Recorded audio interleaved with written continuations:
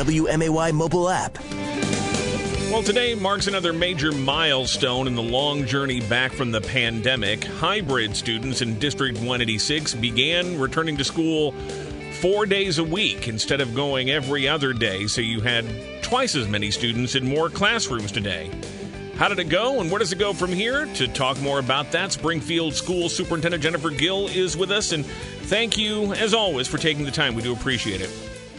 Hey, no problem at all. Give us the quick rundown of day one, and let's start with the fact that, again, you had nearly double the number of students that you had been having in school buildings on a daily basis today. Are you still doing the temperature checks and symptom checks when they come in? Logistically, how did it all run today? You know, I just left a large group of principals who are giving me some very positive feedback about how their day went. I'm sure after day one, each school will be tweaking and considering, what differences they need to do for tomorrow and the next days to come. But yes, very much in line with what you just said with the mitigation strategies. We are still doing the symptoms checks and making sure that we're checking temperatures at the door, making sure we're following all the protocols with face masks and things of that nature in our buildings. There was a big discussion last night with the Springfield School Board about, again, because we are still seeing cases, at the very least, they're not declining. They have been going up a little bit. Hospitalizations are going up. Questions being raised about, do we have a plan in place if the situation gets worse again before it gets better? And it sounds like at this point we're just kind of playing it by ear, day by day, and just evaluating. Would that be a fair way to assess it? Well, I certainly don't want to think that we're obviously using data. I want to draw everybody to our new dashboard that we have up on our main website. When you enter into the Springfield Public School website, the second blue box on your left says the COVID-19 dashboard. If you click on that, you can see real-time data that's uploaded every night at 5 p.m.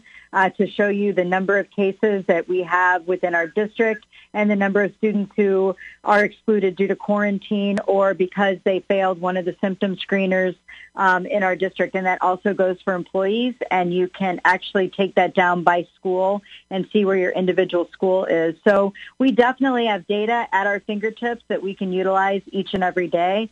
And if you look at the data, and we have it active and live up, of course, through last weekend, and then it will be added tonight at the end of the evening. But you can see that there has been a downward trend of positive staff and students in District 186 from, especially from January, but even more so since March. So the decline in our own population has helped us feel comfortable returning to school, but we are knowledgeable and in tune with IDPH and the Sangamon County Department of Public Health, and if there were ever a concern that would be raised, we would act accordingly. You've got guidance that allows you to have students just 3 feet apart. Teachers also 3 feet of social distancing. Unless they're not vaccinated, they're still recommending 6 feet. You did recently a survey of teachers to find out how many have been vaccinated. What has that shown, and how many unvaccinated teachers are in school buildings right now? Well, I don't have the exact number. I do have some percentages. We did the survey, and we did this of all faculty. So please know that this is not just teachers, but any adult who is serving in our schools. It could be secretary, paraprofessionals, custodial staff, as well as our classroom teachers. And of the 1,200 respondents that did give us information on the survey, 87% of those have received the first or the second dose of the vaccine. Another 4% have an appointment to get a vaccine, and they may have actually already had that first dose since the time they filled out that survey. And then we have about 8.9% who says at this time they don't feel comfortable or it's not medically, suggested for them to get the vaccine.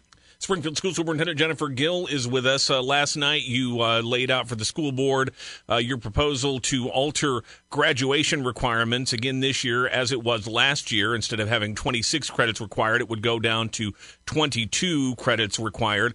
Are you looking at other changes in terms of student evaluation this year? I know some districts, for example, have changed how they will assess pass versus fail. At a certain point, they will cut off and say, from this point forward, you can improve your grade, but you can't hurt your grade anymore. Anything like that being implemented in District 186? We really are just keeping it to the graduation requirements right now and doing everything we can to push students forward through these last 8 weeks of school. That's why coming back 4 days, whether remote or in person, was a good strategy to kind of give us that strong push for the end of the school year, and then consider summer boost opportunities that we can give students as well. We have not talked any further about any change in grading practices, but we did feel that the 22 credits is still well over the requirement of the state of Illinois, but will help give some grace to those students who are juniors and seniors throughout this pandemic.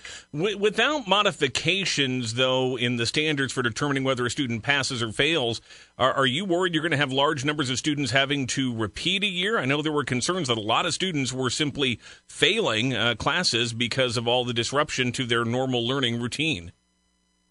Well, and I think that you have to look at elementary and middle school differently than you look at high school, which are credit-bearing, and we do have those graduation requirements that we need to comply with by the state of Illinois and by our school code. So we wanted to make sure that we had that opportunity for them to graduate with fewer credits than maybe they had normally expected to prior to the pandemic. And we did do a lot of alterations in grading at the end of the last school year because of the pandemic and us really truly not being in the classroom for several weeks. We did do the grading and giving them some grades that they couldn't go lower than their previous grade. So we did do that at the end of the year to help them with that boost. And this year, just trying to do anything and everything we can to support students through tutoring and some other opportunities. Elementary and middle school, we do have a little bit more opportunity to shift our standards and move things into the next school year and really plan for some reteaching and support of our students as they enter school next year as well. So maybe taking a little bit of a slower approach to gaining mastery on those standards, but one that will give them the skills that they need to move on to the next grade level. And that brings us to summer school, and you laid this out last night, really an expanded approach to summer school. How different will it be than what summer school has looked like in years past, and how effective do you think it will be in helping students regain some of that lost ground? Well, we certainly hope that parents take us up on these opportunities. We've staggered the programs and made sure that there's still some time for them to relax and have some time off of school this summer, but also participate in some of our programming for students who may have found themselves a little behind or still need that academic push. We want to make sure that we have as many opportunities as possible. So I think the greatest change you will see is in the number of students who can participate. And that it will be in, 5 different elementary school programs. We're going to have a program at each of our middle schools, which we have never had before. And then we will continue to follow the model of each high school having their own program. So we're very confident that there's enough programs. The other thing that happened last week, and I'm so thankful for our community as a whole, I held a listening session with a number of community partners who serve students during the summer months as well alongside us. And I just saw a lot of creativity and thinking that was going on from our local groups as well about what they can do during the summer to support our students. Will these summer programs be mandatory for students if they are in that in danger of failing this academic year? Or are you going to leave it optional for students and families? Well, I think there may be some hard conversations that we need to have and sit down. And if students have not been in attendance and not been participating either remotely or in hybrid classes, we may talk about retention or may talk about having to do these programs in the summer in order to not be retained into the next level. However, we also know that there are many students who will just appreciate the opportunity to continue to learn and continue to catch up. And those that have credits that they need to make up, I mean, if you don't come, you're not going to get those credits. So we want to make sure that we're encouraging families to consider the big picture beyond the pandemic and how it's going to affect, the number of credits that they have as they move throughout their high school career. I know it's a lot just to deal with the end of this school year and the summer that's ahead, but to what extent have you looked to the fall and what school is going to look like then? Governor J.B. Pritzker said we're going to have about $7 billion statewide to go toward these academic efforts and helping with learning loss and retention and things. They put together this sort of educational toolbox for districts with a lot of different ideas on ways to approach learning going forward. So are you looking at any of those ideas? A longer school day, a longer school year, other efforts to try to get students back into a more normal routine come the fall? I think our ultimate goal is to have as many students back learning in person as we possibly can have and a more normalized school year as we would normally think of it, and provide extra supports for those students at every step of the way. The document that we got last week was about 200 pages long, and so we very much appreciate the work of the P20 Council and their work along the state of Illinois and the State Board of Education to create that. So that will be a guiding tool for us as we begin to plan for next school year.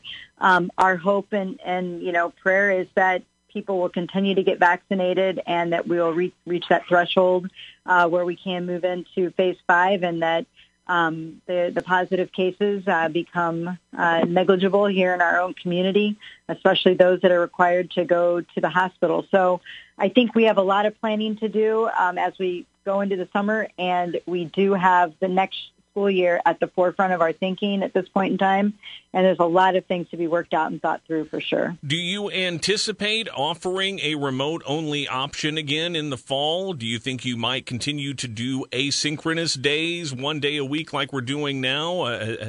How far have you gotten in any of those discussions? Well, and I think anything I say at this point in time would be speculation on my part, but I do predict that we will be back 5 days a week next school year and operating on full school days.